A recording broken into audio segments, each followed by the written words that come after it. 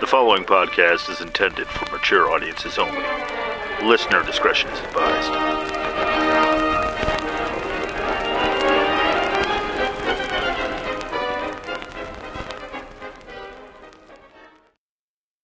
What would your life be like if just one event from your past changed? Have you ever thought about it? What if you didn't take that job or date that person or buy that house or car or whatever? I thought about it. I mean, if I never joined the Air Force, I wouldn't have my kids. At least not the ones I have now. I definitely wouldn't be, where I am today. Not by a long shot. Where would I be? Or with who? Or would I be alone, maybe? And what the fuck would I be doing? Would I have done anything remotely similar to my life now? Jesus, what a mindfuck. Now imagine one changed event that affected the entire world.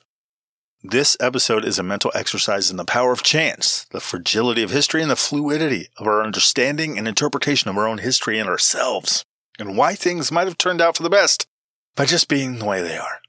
You know, or not. Who knows? Buckle up. It's going to be I didn't realize how much of my life was dependent on dumb fucking luck kind of trip today. Countdown for blast off.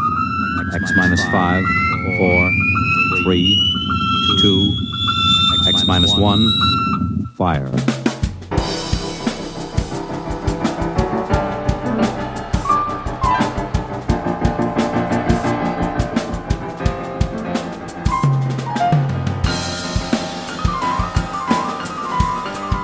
Welcome to Elton Reads a Book a Week, the podcast that didn't make it into the top 10 list of best podcasts in my head. That's all too real, and frankly kind of sad. Now, if you enjoy this episode, please give it a 5-star rating and review. It helps, or so I hear. You want to contribute and help make this podcast extravaganza more extravaganza? Hit up the Patreon link in the description or its anchor.fm page to do all that. And feel free to email me at eltonreadsabookaweek@gmail.com with any suggestions, questions, and a shout out. That's a thing too, right? Or hell, maybe you just want to vent. I'm here. You can do that too. You can do that through social media too. I'll hear you. Now, submit it for your approval. A world much the same as our own, with only one difference. Well, in the case of this book, it's a changed historical military event that is the crucial aspect that's been altered by changing its outcome. Everything after it changes and is replaced by something diabolical, insane, and handcrafted by military historians. In the Elton Reads a Book a Week zone. I tried really hard to make the Twilight Zone thing work. I really did. My name is Elton, and I read a book a week. The book this time around is What If? And it includes the subtitle, The World's Foremost Military Historians Imagine What Might Have Been. If they had just, left the title on the book, without that, it would have been incredibly confusing, leaving one of the most face-punchable questions ever leveled at another human being alone on the cover. That probably would have got a lot of booksellers and librarians hurt. Hey man, can I ask you a question? Yeah, sure. How can I help you today? This book, it's called What If? That's correct. Yeah, it's right there on the cover. Yeah, no, I see that. But I mean, what if? What if what? I don't understand. That's it? What if? What's it? The book. What if? The book? What if the book what? I'm afraid I don't understand. No, the book is What If? Correct. But what if what? What if what? Meaning what if what was a book? Is that what you're asking? I'd have to check. I think that might be a little too vague though. I've never heard of it. What? Yes, I'm not familiar with it. Not familiar with what? That's what I said, sir. I don't know what. I don't know what I'm asking anymore. I just want to hit you right now and make all of this stop. I found this book in a Walden bookstore right before the world decided literacy didn't deserve a brick-and-mortar presence anymore. It was located in a mall that has since been torn down in favor of a Bed Bath & Beyond distribution center.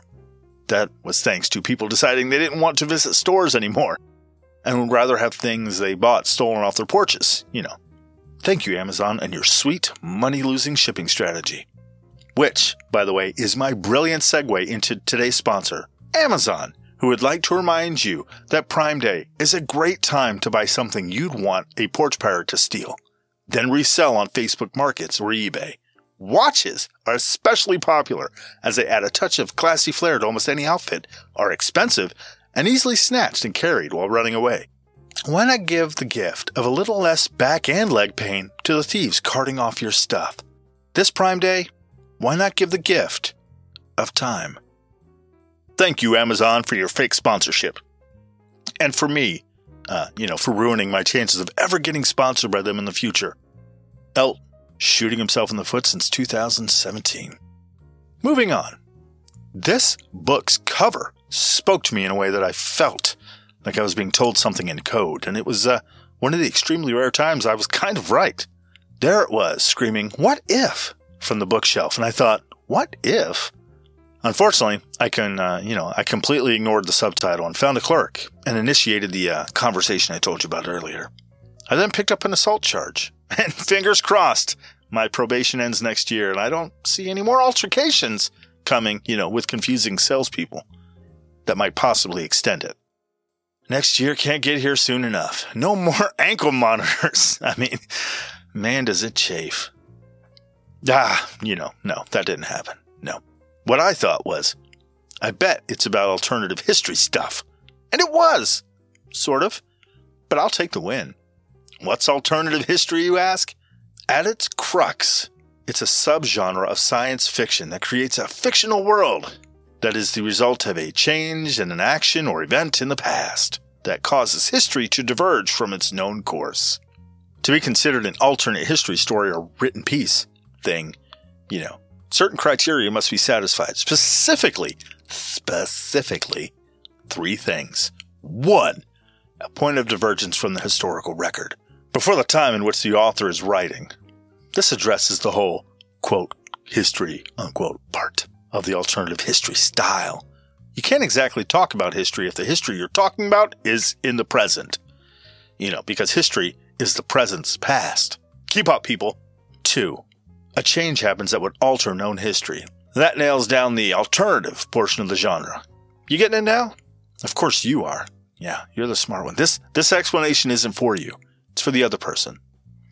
No, not you. No, you. No, him. No, not him. No, right. Yeah, yep. You. You look confused, dickhead. I'm doing this for you. Some people's kids, am I right? 3, an examination of the ramifications of that alternation to history. See, because you have to be able to compare the two in some way to see the differences. Otherwise, you're just making shit up, which, you didn't need to change a historical event to do. You could just say, racist people that enslave other people run the world. Instead of having to say, the South win the Civil War instead of the North. You see what I'm saying? Oh, spoiler alert, the South lost the Civil War.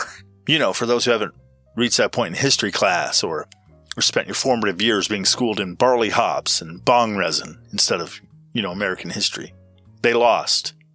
Or maybe you're one of the fine people living in Leinster, Ireland, where 91% of the Irish listeners of this podcast reside. Leinster, by the way, is not a town in Ireland, but a province situated in the southeast of Ireland. The biggest place in Leinster is probably Dublin. I've heard of it. The province comprises the ancient kingdom of Meath. I don't know if I'm saying that right. Leinster, and oh my god, what the fuck is this word? Osrich. Tell me if I got that right. I probably didn't. Which I'm sure everyone in that entire area is tired of hearing about how old and interesting shit is. I mean, they've probably heard it many, many, many times over hundreds of generations. I mean, okay, not to whip up a derogatory stereotype, but that's probably why the Irish drink. Hell, it's probably why most of Europe likes to drink too.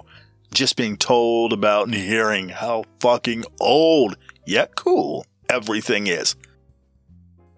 It can probably wear on a person. Probably does. I'd drink too if I had to hear about some fucking Saxon battle that took place where my toilet is for the millionth time. Some tourist is going on and on about Celtic druids worshipping God knows what in the marshes near who the fuck cares. No wonder there's so many drinking songs.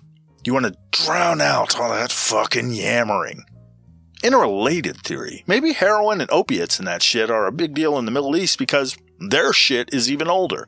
After thousands of years and everything being biblical, beer, wine, and liquor just doesn't cut it anymore. You have to move on to some harder shit. Excuse me, isn't this where Arab Muslims had begun to move towards the east of Persia in 652 AD, capturing the city of Herat? Fucking yes! For fuck's sake. Yes, they moved through this area. Fucking goddamn it. Can't take this shit anymore. I'm gonna do some heroin. I love Irish folks. My wife is of Irish lineage, and she's amazing. Drinks like a fish, though. Breaks things when we mention rehab. I'm kidding! You're great, Ireland, and especially the Leinster area. I see ya.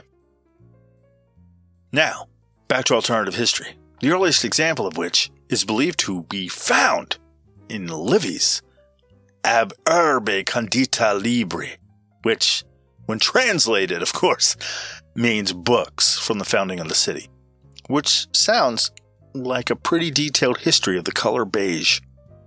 It's actually way cooler than that. Written in Latin between 27 and 9 BC by the historian Titus Livius, or Livy, as he's usually referred to in gangster-ass English. The work covers the period of the legends concerning the arrival of Aeneas, A-E-N-E-A-S, Aeneas, anyway, and the refugees from the fall of Troy to the city's founding in 753. The city being Rome, of course, and the expulsion of the kings in 509, and down to Livy's own time during the reign of the Emperor Augustus. The last event covered by Livy is the death of Drusus in 9 BC. Unfortunately, most of the books written by Livy regarding the early history of Rome are lost to history. 35 of 142 books, about 25% of the work, are still in existence. The surviving books deal with the events down to 293 BC. That's books 1 through 10.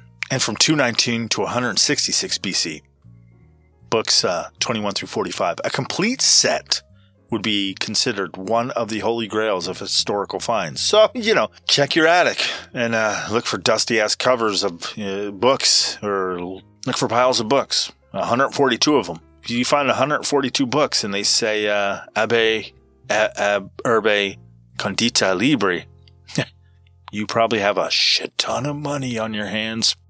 Anyway, Livy contemplated an alternative 4th century BC that had Alexander the Great survive to attack Europe as he had planned. What would have been the results for Rome if she had been engaged in a war with Alexander?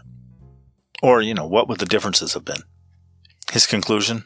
The Romans would have curb-stomped Alexander, pissing on his corpse out of spite, and used it for target practice to build the confidence of their mentally disabled soldiers.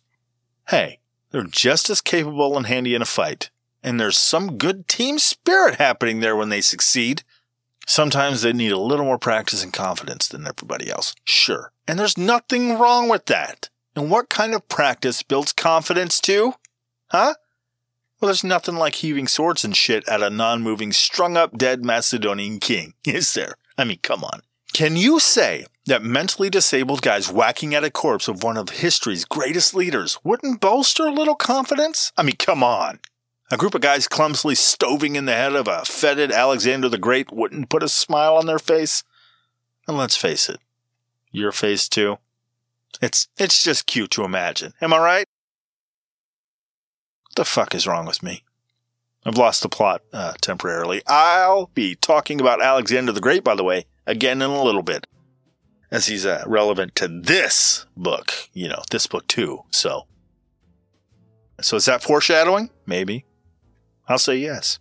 Moving on. One of The earliest works of alternative history published for a large audience may be Louis Joffre's Histoire de la Monarchie Universelle, Napoleon et la Conquête du Monde, from 1812 to 1832. Translated, that means History of the Universal Monarchy, Napoleon and the Conquest of the World.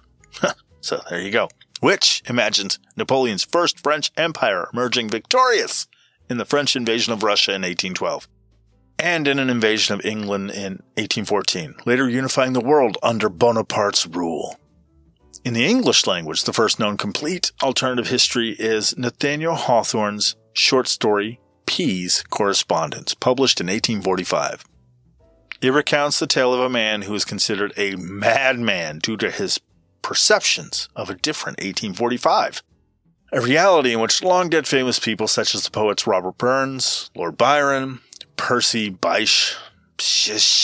Shelley, and John Keats, the actor Edmund Kean, and British politician George Canning and Napoleon Bonaparte are still alive.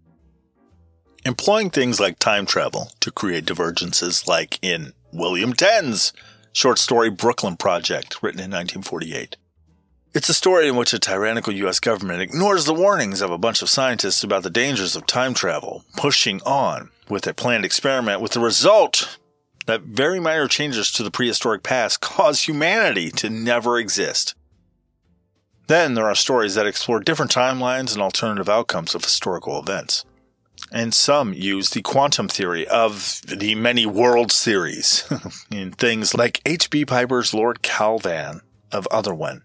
A Pennsylvania state police officer who knows how to make gunpowder is transported from our world to an alternative universe where the recipe for gunpowder is a tightly held secret and saves a country that is about to be conquered by its neighbors. The book Timeline by Michael Crichton also comes to mind. It tells the story of a group of history students who travel to 14th century France to rescue their professor. But it's in an alternate universe, so, And an even earlier example is, here's a throwback. Herodotus was an ancient historian who scribbled down a mix of fact and exaggerated claims. Read fiction. And called them histories. He's 50-50 on reliability, I think. But when there were so few people writing things down back then, you work with what you get, Anyway, now I've hit on, what alternative history stuff is a little bit. I should tell you that this book's not quite that. So, didn't see that coming, did you? Me either. I thought for sure it was, all the way up until I learned it only kind of was. Which is to say that when researching these books, wonderful listeners, I always end up both learning something I didn't know before and finding another gaping hole in my already limited knowledge of the universe. I grow and self-flagellate for your infotainment. That's dedication, folks. Now, back to your regularly scheduled growth whipping. So, the book is partly alternative history, but is probably more accurately a counterfactual history book. Counterfactual history explores history and historical incidents by extrapolating a timeline in which key historical events either did not occur or had an outcome different from the actual historical outcome. What the fuck does that mean, Elton? Speak English already! Slow down! All right. Easy now. A counterfactual history is laid out in a causal form, meaning something happens that causes something else to happen, and so on and so on. So, like, if X had not occurred, Y would not have occurred. Like that. For example, say, if you hadn't been running with scissors, you wouldn't have cut off your dick. Yes. Yes, that's a weird example. Sure. Yeah. Okay. I'll take that. And if you're, if you're of the womanly persuasion, please feel free to substitute tits, I guess, in place of dick. At your convenience. Sure. Now, why did I make this about you taking haphazard chances with your sensitive bits? Well, maybe I'm trying to include you, okay? We're in this together now. Go with it. So event Y is that you ran with those fucking scissors. And that causes X, chopping off your dick /tit. And, the possible lifelong ridicule that goes along with that. I wouldn't ridicule you, but, I don't know who you hang out with. They might all be assholes. Who knows? Got it? Get it? Hope so. Because I don't think, running with scissors, falling and lopping off precious anatomy is the way to learn things. Do you? Glad we had this talk. And hey, even if the physicality of the exercise would help you learn, maybe you're a hands-on type of learner. I don't know. Just don't. Don't. Okay? Be partial to your penis and titties. All right? You've been together a long time, and they've gotten you through a lot of boredom, if you catch my drift. If you didn't catch my drift, I meant playing with yourself. Now, as far as counterfactual history goes, it's kind of an umbrella term genre thing.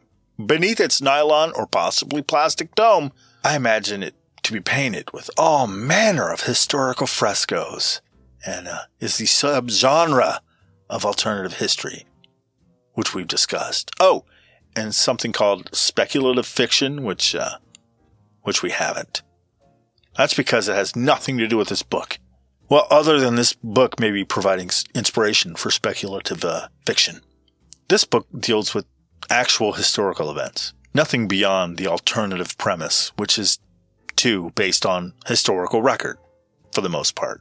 Meaning they don't make up any players or introduce a madman in a box that is reincarnated every time there's a contract dispute. No, instead, this book consists of essays written by military historians based on a question posed to them by another historian named Robert Cowley. Apparently, it's historians, it's their favorite question. Their favorite secret question. The question of what if. Why is it their favorite question? Why do you ask someone, what the fuck is wrong? Just leave them alone. Because they're terrible people who like annoying questions that elicit the worst violent urges and get book peddlers punched is why one more year, Elton. You can make it. No.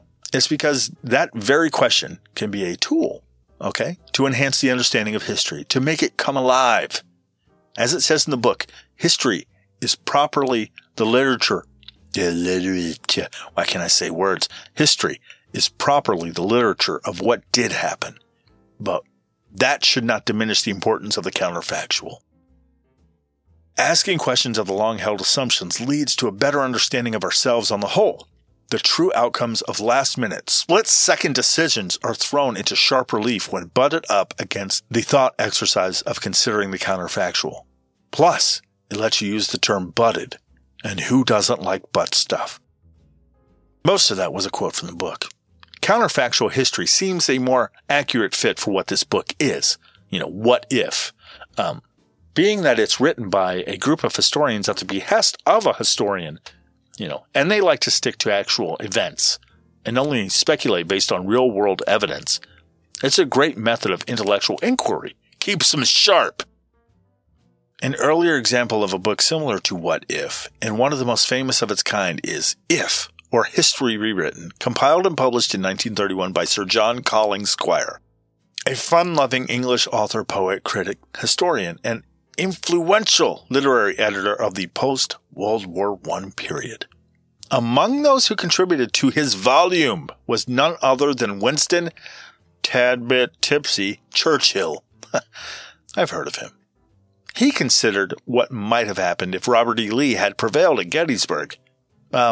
He figured he would have gone on to capture Washington and much of the North. Another contributor, H.A.L. Fisher, guessed that if Napoleon had escaped to America after his defeat at Waterloo, he would have been lionized as a champion of liberty, favored with the affections of a Polish beauty, and encouraged to invade South America. That bit is from a New York Times article, by the way. See? It's creativity in a field that can sometimes feel like there's not really a lot of space for creativity.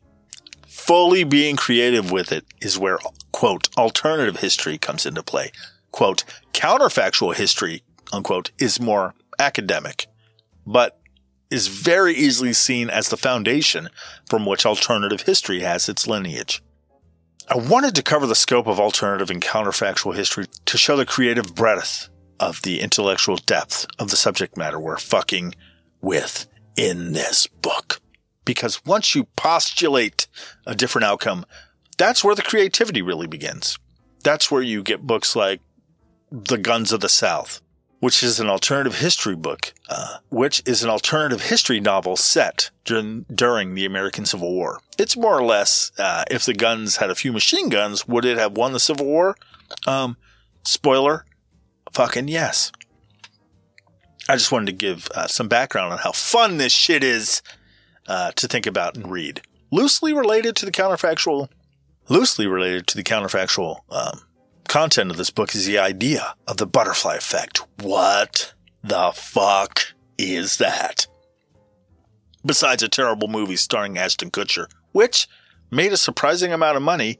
I don't know, maybe it's just me. I thought it kind of sucked. But, I've always been a terrible movie critic and critic in general. I think, anyway. The butterfly effect, should you not be aware, is the sensitive dependence on initial conditions in which a small change in one state of a deterministic nonlinear system can result in large differences in a later state.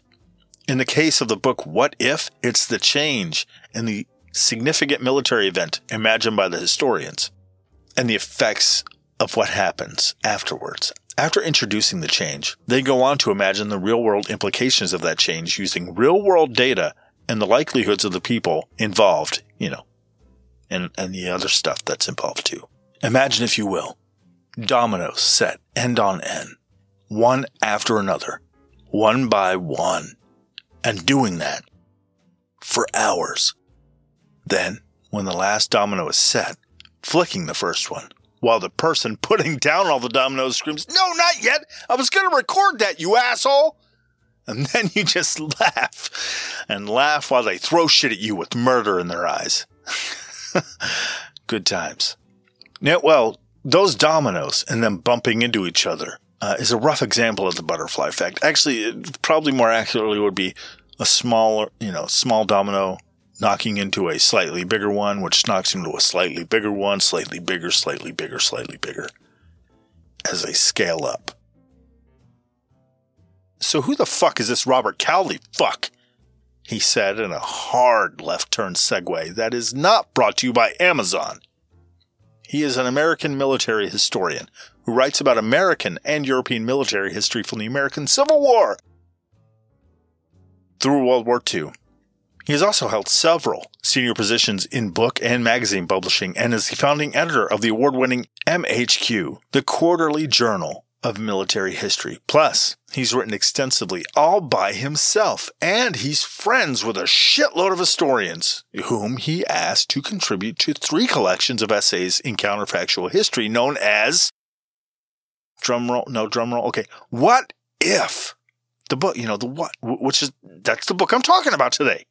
Actually, I just bought the book, The Collected What If, which has both the first book, What If, and What If 2, The What If Ring. Okay, that's not the title, but you get it. I actually bought What If alone, and then I have that too. As part of his research, Mr. Cowley has traveled the entire length of the Western Front, from the North Sea to the Swiss border. That is all from Wikipedia. Most of it anyway, because fucking authors and now historians hide their pasts like the Vatican adumbrates diddly priests. Oh, God damn it! What is wrong with me? I'm sorry. I'm sorry if I offended anyone with that. I know it's a touchy subject. Oh, that made it worse. Sorry again. Sorry. Moving on. You have interesting lives, authors. Share a little. We're not asking for the farm out here, but at least let us know what kind of crops you're growing from time to time. God damn it. So, on to the bookie book. I don't know why I said it like that. What If is composed of essays written by military historians, most of which were contributed to MHQ for their 10th anniversary issue. All the historians were asked to pick their favorite event to be changed and expound on that change's consequences. The historians describe what they believe to be the likely outcome after the change. It's fucking brilliant. I'm not kidding. Truly, it's not a highly technical read, but damn if it isn't fascinating. I've picked a few of my favorites out of the book to talk about. So let's get into it. Oh, but yeah. Also, if you have the book or plan on, you should definitely get the book. It's great. The book goes in chronological order because, fucking historians, I myself am, not a fucking historian. So I'm bucking that shit. So let's roll the dice and, pick one. Here we go. Imagine a lot of imagining happening here. I'm sorry, but imagine you're an observer on the walls of Vienna. It's a clear day, and in the distance you see a few odd and ominous riders on little horses, running around out there. And they utterly fucking terrify you. Why? Because they're on horses, and you hate horses. You think to yourself, what are they? Horses. They're like giant mutant dogs with distorted nightmare faces that can stomp you to death with their hard toe feet. Would they eat you if they had the chance? I mean, do they eat people? Probably. You're not sure, but probably. Sure, they look like they can only eat hay and apples, but come on, vegetarians are skinny and small. These things are huge. Big enough for a person to fit inside. You're onto them, okay? Nothing with soulless eyes like they have can be trusted. You're pretty sure they've just been eyeing up humanity and sizing us up. And soon, it's dinner time. The horses are lying. No. You're scared because of the men on the horses. They're Mongol scouts. As a super well-informed wall observer person, you also know that they're camped a few hundred miles away down the Danube River. There's an entire Mongol army there, and those scouts are with them. What horrifies you is the knowledge that Mongols are known for absolutely annihilating everything in their path. And so far, no army has been able to stop them or even slow them down. They had rampaged across an entire continent, ripped across Hungary, and now they're at your front door. Why? Why were they so unstoppable? Because they operated like a modern army set down in a medieval world. Their strengths were speed, maneuverability, firepower, incredible discipline, and a superb officer corps. There was an emphasis on merit, which influenced succession in their ranks. If you did your job well, you were rewarded with a higher rank. This went against a lot of military structure at the time that rewarded rank based on birth. Royalty and the aristocracy and shit like that. You had to know your shit to rise in rank in the Mongol military. So it incentivized soldiers to do well. Anyone could become a general if you did well enough, as opposed to the, incentive of the luck of being shot out of the right vagina and what that gets you. How did it come to this terrifying army at the walls of Vienna? Genghis fucking Khan, of course, and his son. The Great Khan of the Mongols was born along the banks of the Onon River sometime around 1162 and originally named Temujin, which means of iron or blacksmith, while Khan is a traditional title meaning leader or ruler. Historians are still unsure of the origins of Genghis. Some believe it to be a rough translation of ocean or big, while other folks believe it to mean universal. Regardless, it's somewhat clear that Genghis Khan means ruler of everything, everywhere, which, might have been pretty fucking apt. Before I continue, by the way, I'm pronouncing his name the way I first heard it, which was in the movie Bill and Ted's Excellent Adventure. If you prefer Chinggis or Genghis or who the fuck knows what, just imagine I'm saying it that way and learn not to let things bother you so fucking much. Talk to Genghis Khan and he's dead and doesn't give a shit. If this podcast, by some miracle, should be referred to in the coming years and they call me Earlton or Elton or Elo, wink, or maybe just plain that fuckhole who won't shut up and just talk about the books, I'll be fine with it because, hell, at least they're talking about me. You know what I'm saying? Speaking of which, give me a 5-star rating or review so that it can be found to be mispronounced later. Thanks. Genghis. Genghis grew up hunting and foraging to survive. And as an adolescent, he may have even murdered his own half-brother in a dispute over food. Imagine being that hungry. Having a rough childhood, Genghis spent time as a slave before making a daring escape into not being a slave. By his early 20s, after living a seeming lifetime in those short years, he had established himself as a formidable warrior and leader. And after amassing an army of supporters, he began forging alliances with the heads of important tribes, meaning he slapped them around until they got in line. By 1206, he had successfully consolidated the Mongolian steppe confederations under his banner and began to turn his attention to outside conquest. Genghis Khan was exceptionally good at conquering. So good, he often gave other kingdoms a chance to peacefully submit to Mongol rule, because his reputation preceded him. What this meant was sometimes, emphasis on sometimes, he would give people two choices. A, surrender. Women and children become enslaved. The men murdered and they get scattered to the countryside. He takes your shit and burns your place to the ground. Or B, he straight up murders everyone, then takes your shit and burns your place to the ground. Either way, fucked. He didn't hesitate to bring down the sword on any society that resisted. It's impossible, actually, to know for sure how many people perished during the Mongol conquests. Many historians put the number at somewhere around 40 million people. All told, the Mongols' attacks may have reduced the entire world population by as much as 11%. In fact, Genghis Khan has been branded the greenest invader in history because he killed so many fucking people.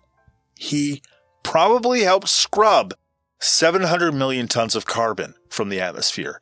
That's right. So many people were fucking killed in his bloody invasions that huge swaths of cultivated land depopulated so fast and were returned to forest because they could not be repopulated fast enough.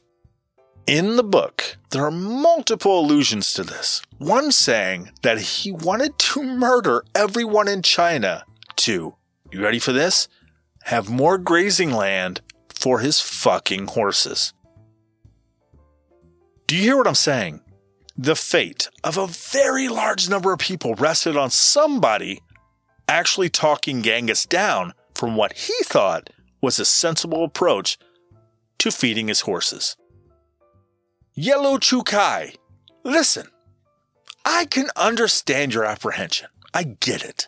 It's gonna be a lot of work killing men, women, and children. It always is.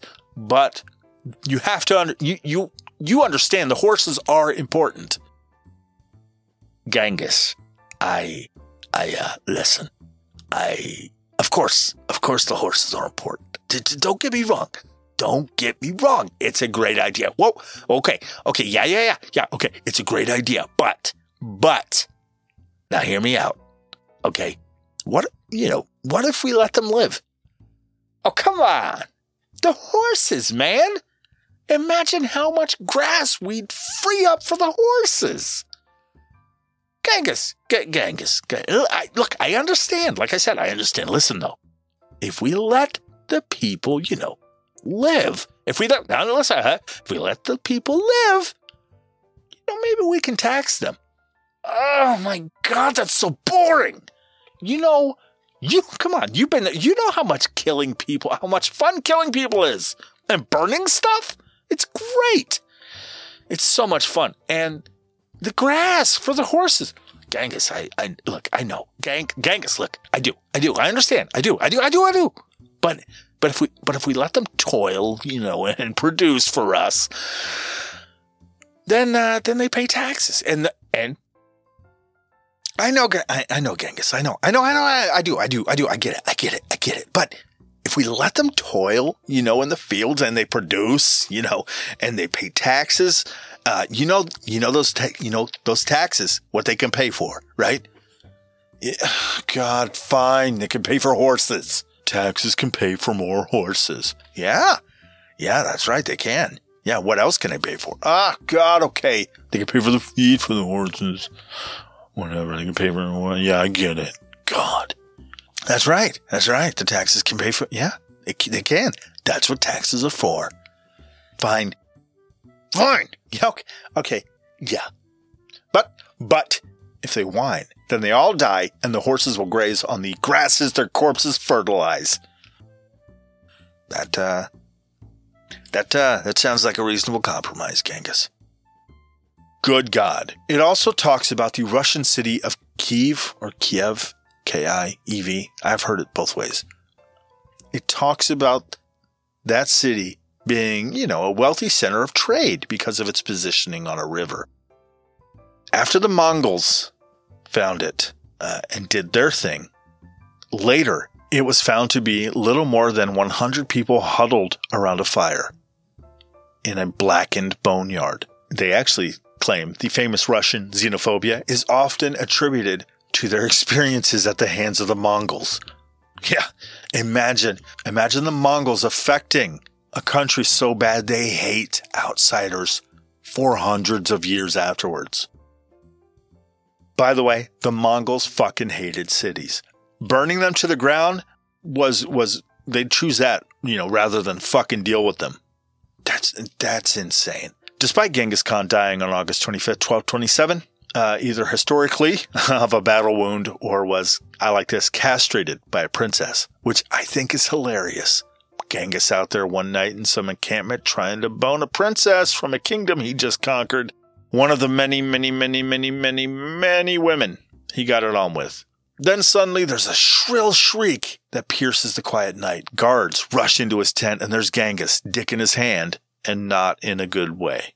The guards are like, Genghis, your dick is in your hand, man. Why isn't your dick on your body? My dick's been cut off. Okay, she cut my dick off, man. It's not where it should be. God damn it. Have you tried putting it back? What? Just try putting it back on. Maybe you can just pop. Maybe it just pops back on. What the fuck are you talking about? It's been cut off, you fucking idiot. Well, don't get mad at me, Genghis. I never had my dick lopped off. I'm kind of new to the whole dick being separated from the body situation. Hey, maybe, okay, if you'd been nicer to the woman, you wouldn't be in this. Okay, he passed out from blood loss. Genghis Khan's death has been the subject of scholarly debate for nearly 800 years. Fortunately, or unfortunately, depending on how you look at it, the death of Genghis Khan did little to stop the Mongols from invading and laying waste to those around him.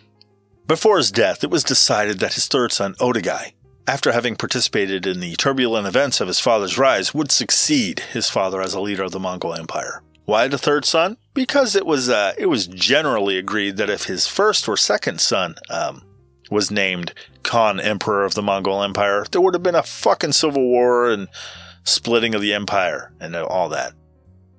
Wise won out over bloodlines, and the leveling of cities continued. Otagai carried on with the expanding of the empire that his father had begun.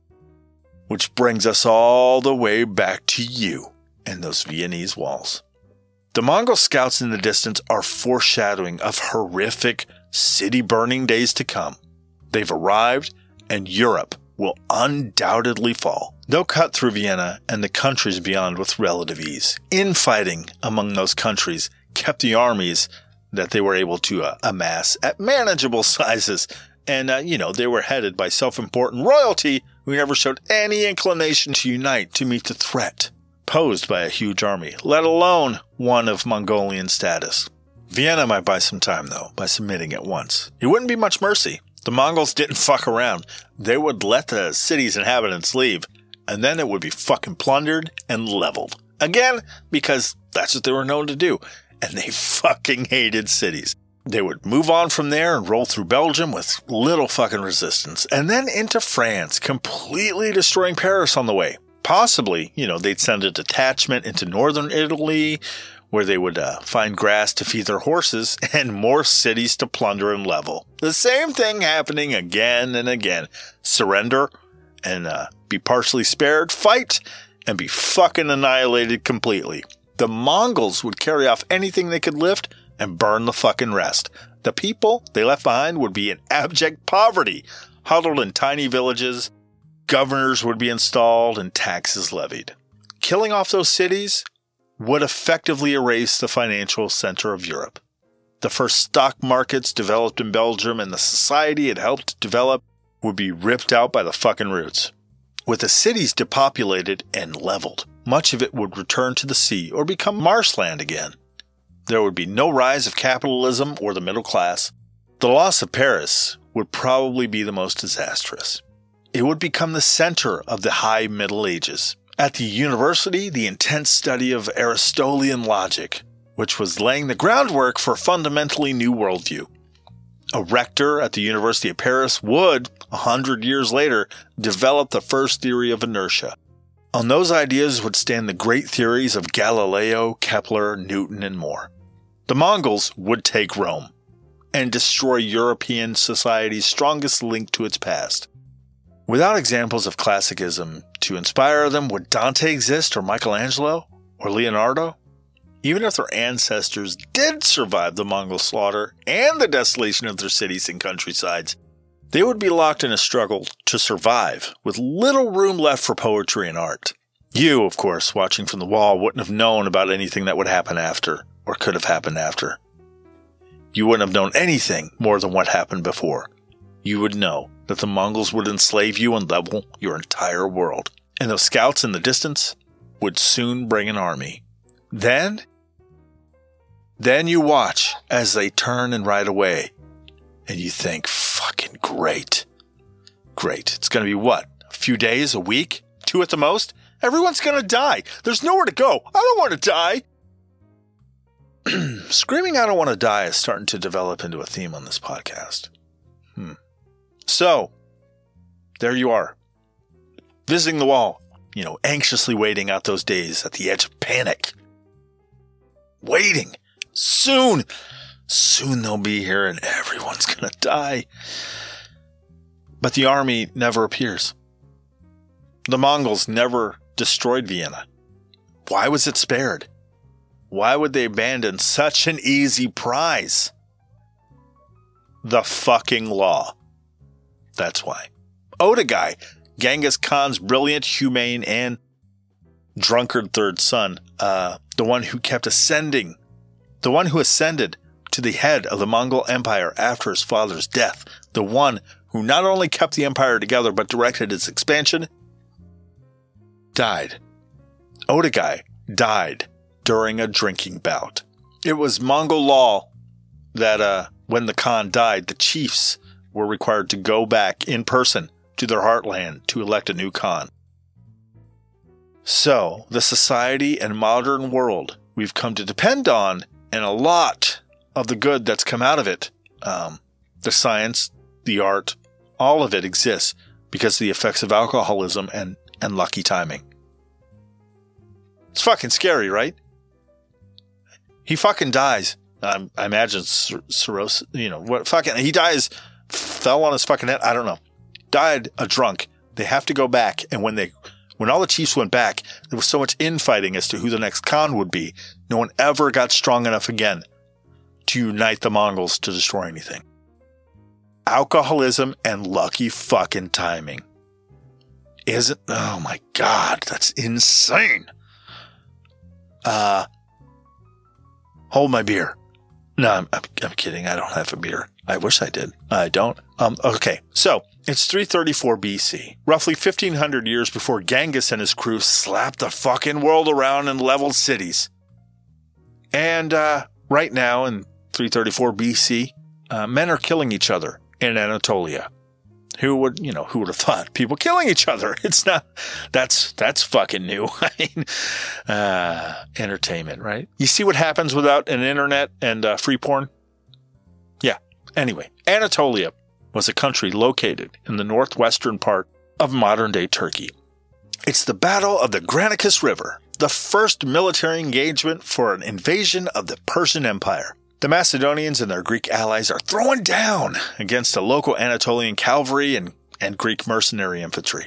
They are under the command of some Persian regional governors or satraps. They're amassed in a defensive formation on the opposite side of the bank of the river, which was fordable or, able to be crossed. But the banks are kind of steep. The Macedonian second lieutenants are counseling caution, but Alexander the Great is having none of that shit. Alexander III of Macedon, or, as he is known today, Alexander the Great. But he hasn't earned the great part yet. He is in charge of this battle invasion shit, and being a fresh-faced, barely 22-year-old, he's here to fuck shit up and make the, quote, great happen. He mounts his horse, Bucephalus, one of the most famous horses of antiquity, a horse with a big-assed head. The horse's name literally means ox head, or he had a huge head.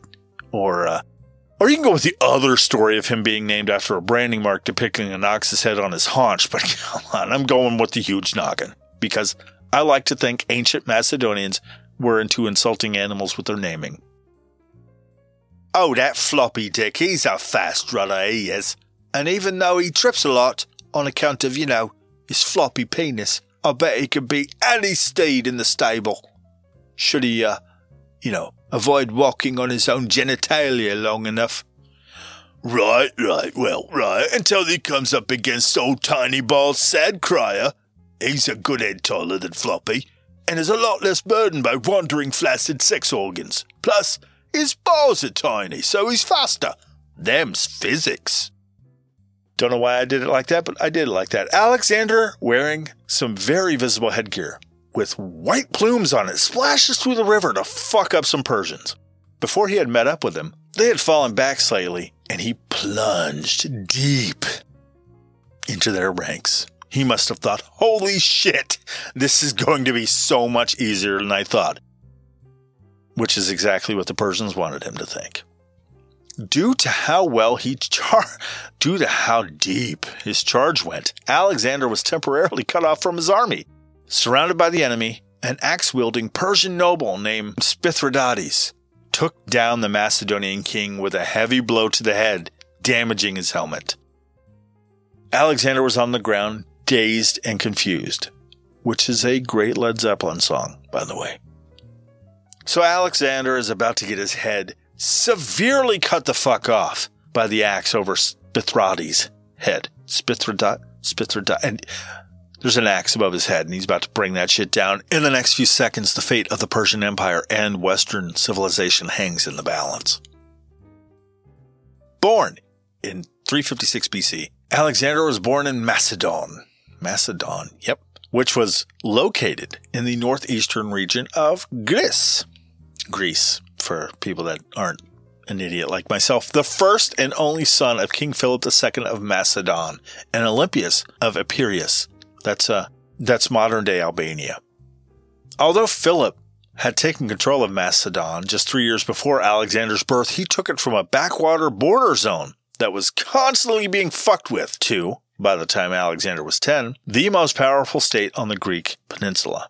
Groomed to help govern the kingdom and eventually assume the throne, Alexander was well-trained. His tutor was Aristotle, who, as we all know, when he wasn't tutoring and philosophizing, grew very large, very tall, and changed his name to Shaquille O'Neal, and helped the LA Lakers and the Miami Heat win a few championships. Heyo! That's a big Aristotle joke, because Shaq gave himself that nickname, and you get it.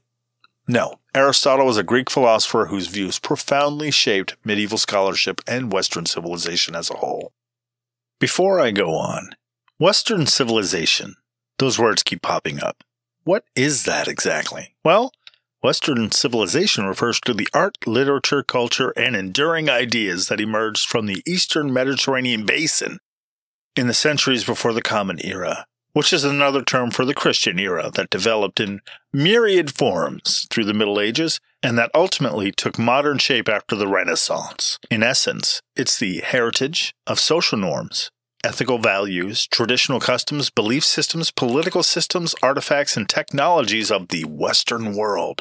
The Western world refers to various regions, nations, and states, depending on the context, most often consisting of the majority of Europe, Northern America, and Australasia.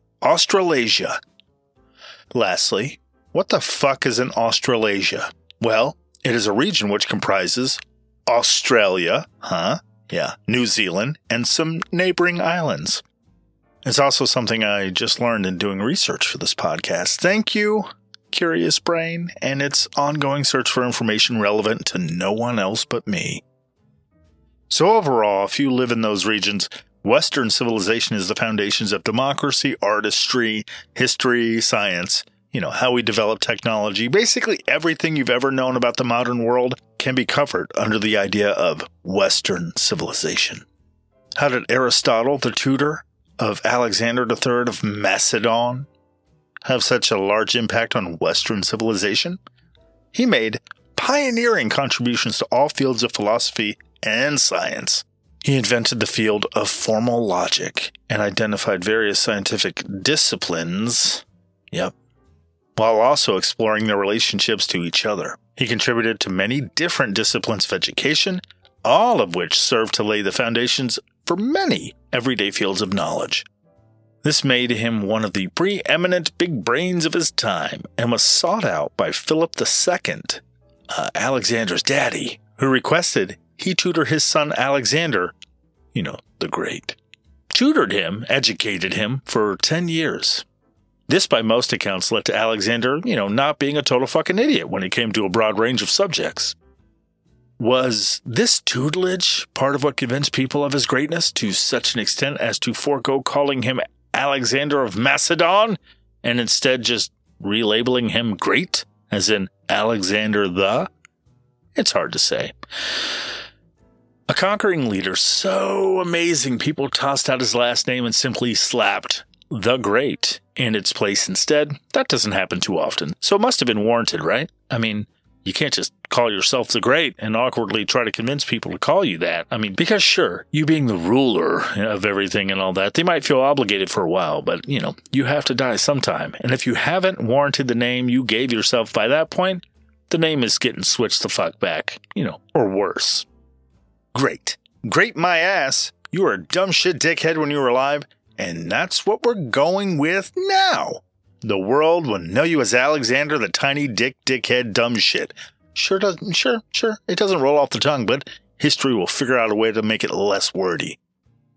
And so it was from that day and forevermore that the history of Alex, the tiny dicky dumb shit, really began. But that didn't happen for old Alexander yet. No, sir. He still has to cross this river and whoop some Persian ass first. Yeah, things aren't going so great for Alexander the not so great. He's surrounded by the enemy with only a small group of his soldiers around for protection. Then, in the heat of battle, tossed off of Bucephalus, the big-headed horse, he's about to be shuffled off this mortal coil the hard way. Spithridates, with his axe, or sword, depending on the source, he swings it above his head, and he brings it down hard on Alexander, separating his impatient head from his dead fucking body now, killing him instantly. And with him die the hopes of an entire expedition and the Macedonian imperial aspirations. Alexander's army would fight their way back home to, fight amongst themselves to determine who their new ruler person would be. The Persians would do just fine, probably enter a long period of peace and prosperity. Their trade would expand. Greece, and especially Athens, would become a dominant military power. Choosing not to push their ways onto those around them, they would probably focus on, their role as an international port and trading center. Because Alexander never conquered the Persians, Hellenic architecture, decorated vases or vases, and literature faded away, never having caught on, in most of the West. There would probably be skirmishes for years, with the Romans eventually rising to power. Rome and Persia would go back and forth for a while, but eventually a kind of equilibrium would settle. The world, after Alexander's early death, might be one of a fusion of Roman and Persian ideals, with a profound reverence for ritual, tradition, ancestors, and social hierarchy, rather than Greek reverence for things like freedom, political equality, and the dignity of the person. And without the challenge of strong Greek cultural influence and the Romans' subsequent fuck-ups in Judea, Judaism would have remained a local phenomenon. And Persians were known for not giving much of a shit about local religious concerns. So with Persians ruling, get ready for this. There would have been no Maccabee uprising, no violent Roman destruction of the Second Temple, no great Jewish dysphoria. Just a small religious sect in a small area. Jesus of Nazareth, had he not stuck to the carpentry, he would remain a local religious figure. There would never be a New Testament composed in Greek, a language Alexander's conquest developed into a kind of universal language of sorts. So it never would have gained a wide audience. And without the wide diffusion of Jewish and Christian texts, Muhammad would have grown up in a radically different world. It's likely that without it being like the classical Islam, the culture and military energies would have been worlds apart from how Islam is today, probably remaining overwhelmingly local as well. Holy shit. I mean, maybe saying holy shit wouldn't have had the same connotation or strength even. All of this is because at the last second, before the axe came down and possibly kickstarted the shit I just described, Alexander's bodyguard Cleidius speared the fuck out of Spithrodates before he could seal the deal and cut off Alexander's head.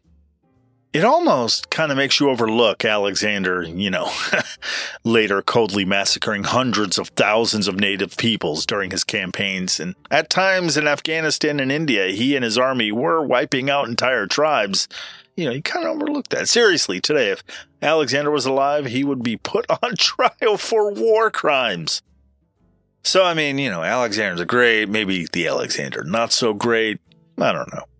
Mr. the Great would take over more territory than any general before him. Hell, it wasn't until the Mongols that an empire would surpass the size of the one he would build. So, mixed blessing, I guess.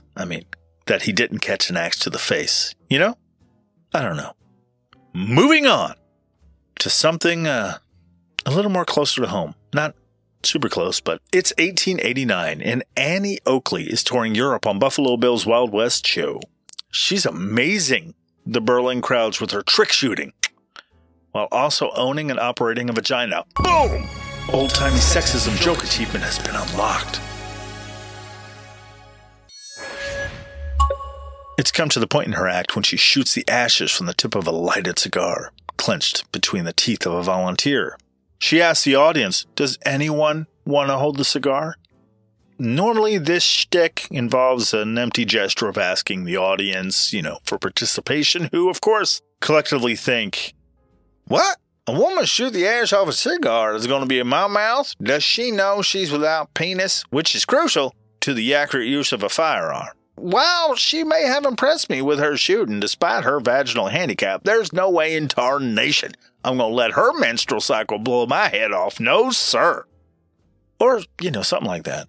In my head, all old Western folks thought like this. Then, after she asks anybody who wants to do it to hold a cigar, then her husband, Frank E. Butler, would raise his hand and step in to do the deed. By golly, someone stop that man. Does he know she's without testicles? He's going to get himself killed now. Sir, she has breasts and ovaries. Sir, it's only a matter of time before she kills somebody with that rifle. Okay, I'll stop now. So her husband would put the lit cigar in his mouth, pace off a distance, and Annie would deftly shoot the shit out of the end of that shit every time because she was a true fucking badass. But not this time. Nope. When she asked for a volunteer from the crowd, someone in the crowd raised their hand. That volunteer was the impetuous young Kaiser Wilhelm II, who leaped to the stage and offered his mouth as the cigar holder. The crowd gasps, because if she misses, holy shit. First, let's talk about the players of this event. Annie Oakley was born Phoebe Ann Moses on August 13, 1860, the sixth of 7 children in Darke County, Ohio, to Jacob Moses and Susan Wise Moses. Annie grew up a tomboy for the most part. While other girls her age were inside learning to sew, young Annie Oakley was outside shooting at things. Or at least watching her dad shoot things. She liked playing in the woods, and chasing down small woodland creatures and then, choking them because she liked to watch the life leave their eyes. Oh my God. What the fuck is wrong with her? Of course, that's not what she did. No, she just liked to do, activities classically assigned to boys by society. So, she was basically a lesbian. And as we all know, lesbian means gay, which we also know is an abomination before God who made us all, but strictly in clearly defined ways. If you're a girl and you like sports, gay. God hates you. And if you don't enjoy playing with dolls and houses and they're, boom, gay. See you in hell. If you like hunting, fucking gay. Off to hell you go. Say hello to Satan for me for eternity. Is anyone else buying my dumb shit nonsense? Because that's fucking nonsense. How many listeners did I lose just now? Doesn't mean you're gay or straight or anything. Some folks just, aren't into dolls and playing house and stuff. Why I decided to double punch with the sociopath animal murderer bit right into the fake homophobia bullshit, I don't know. Call it artistic license or poetic. I made a choice, damn it, and it's too late to back out now. It means she was a kid who liked to do kid shit. One of them happened to be a love of, hunting and shooting. Back in the day, it's what a lot of kids did. It's even kind of true today in certain parts of the country and with certain people. However, back then, what was thought a girl should do and act like was a lot more rigid. Her dad felt that girls should do girl stuff. So when he hunted, she could just watch. He would then, after he was done, hang his Kentucky rifle high on the wall, and Annie would look at it, dreaming of the day that she could shoot small animals and watch the life. Okay, sorry. Luckily for Annie, that day came sooner rather than later when her dad died from the effects of being caught in a blizzard. Wishes can come true, kids. Just be careful what you wish for. Yeah, no, it was probably pretty sad, actually. After her father's untimely death, she did use the rifle and learn to shoot it, and subsequently haunt the fuck out of everything in the forest around her house. Not for the love of, murdering innocent creatures in a frenzied mania like my rotten brain is imagining in a bizarre comedic scene. Just a maniacally smiling 8-year-old girl running through the woods, cracking off shot after shot, while her horrified family looks on as the animal bodies drop. Annie, why, Annie, why? I have to have some kind of deficiency. I've started taking multivitamins. Annie used her father's rifle to stave off the starving side of poverty by hunting animals, for sustenance. Eat 'em up. She kept that family fed. The story goes that she took down the rifle, rested the barrel on the porch railing, aimed, and gave a squirrel a nasty fucking headshot. She would later say it was the best shot she ever took, which is, true, and, it's also kind of weird. But okay. As it would happen and as history would show, Annie had a knack for shooting. And her mother remarried. I think she had another kid, and her second husband also died, leaving the family with a newborn baby. And because the family did not earn enough money, Annie was sent to live with the Eddington family at the infirmary, where she learned how to sew and helped with the younger children. Then later, she lived with a family that treated her like a slave. No joke. That's real. That just goes to affirm another running theme of this podcast, apparently, that people can be fucking terrible to each other. What the fuck? So eventually, she learns to shoot better and better, and then she enters exhibitions. She becomes a professional. She gets recruited into Wild West shows because she's amazing at shooting things. Now, the man who may or may not catch a bullet to his noggin, Wilhelm II. A guy with a mustache that seemed to defy gravity. Seriously, it's a modern marvel in so many ways. How he didn't stab out his eyes rolling over in his sleep is a miracle that only God could make happen. Maybe that's why so many people died in World War I, because God was too busy keeping the Kaiser's mustache from murdering him. Maybe. Wilhelm was born on the 27th of January, 1859 in Berlin. He was the oldest child of Crown Prince Frederick of Prussia and Victoria, daughter of Queen Victoria of the Victorias of Victoria, United Kingdom. Sorry, I just wanted to emphasize that Victoria named her daughter Victoria. I mean, there were other names. I mean, Annie is another name. Tons of them existed back then. According to Sporkle.com, a quiz website, I think, they say the most popular name was Elizabeth. And that comes in second. A name which, as we all know, is currently a very queenly name. Perhaps, a little Margaret action might have been all right. Some Queen Marge happening.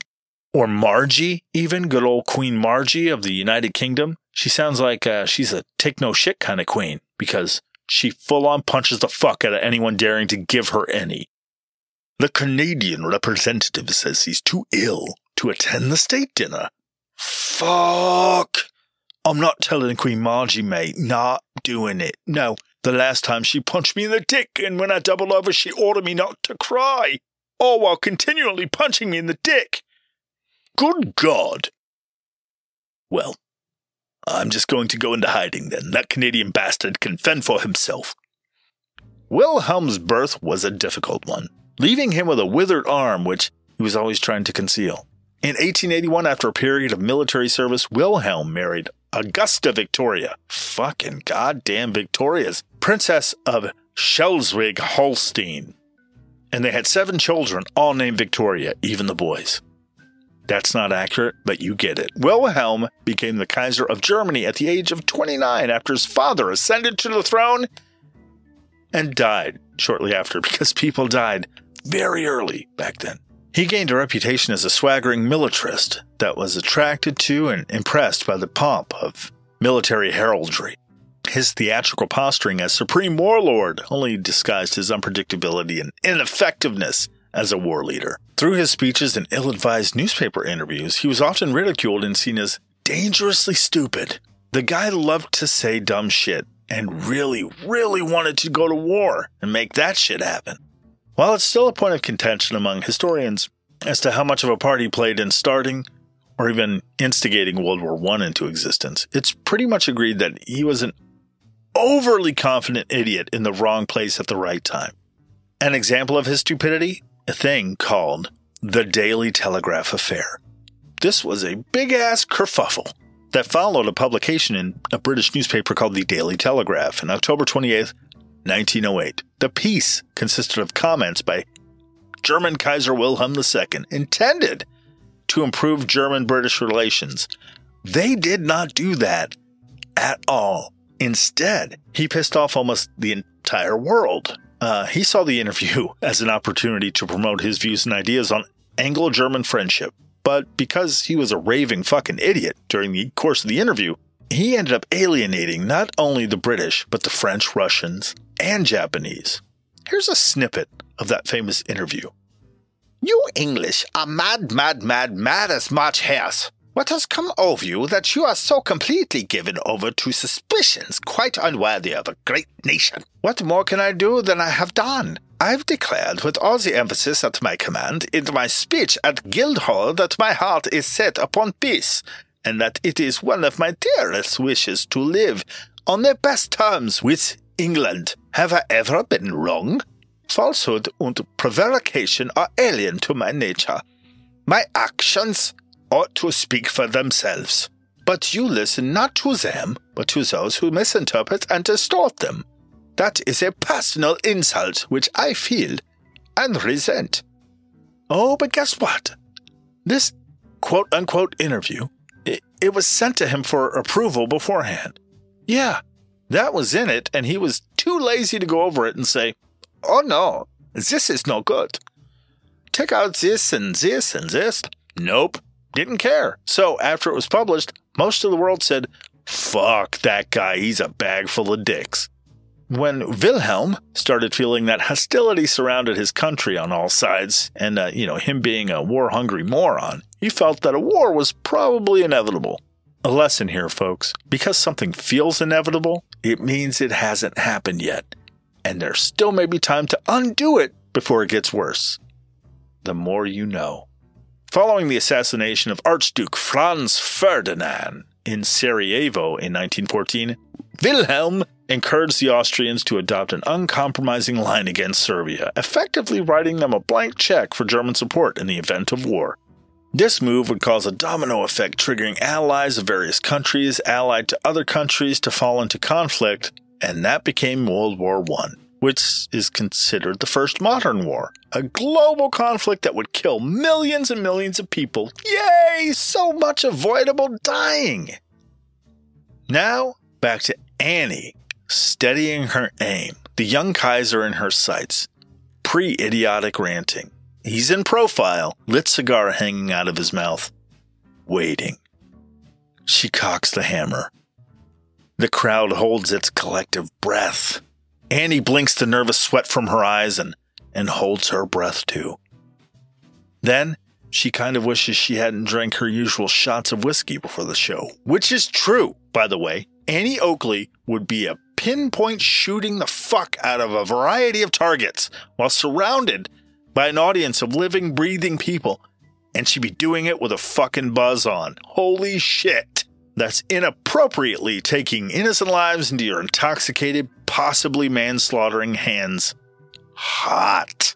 Okay, back to buzzed Annie drawing down on the Emperor of Germany. There's no backing down now, with a slight tremble in her hand.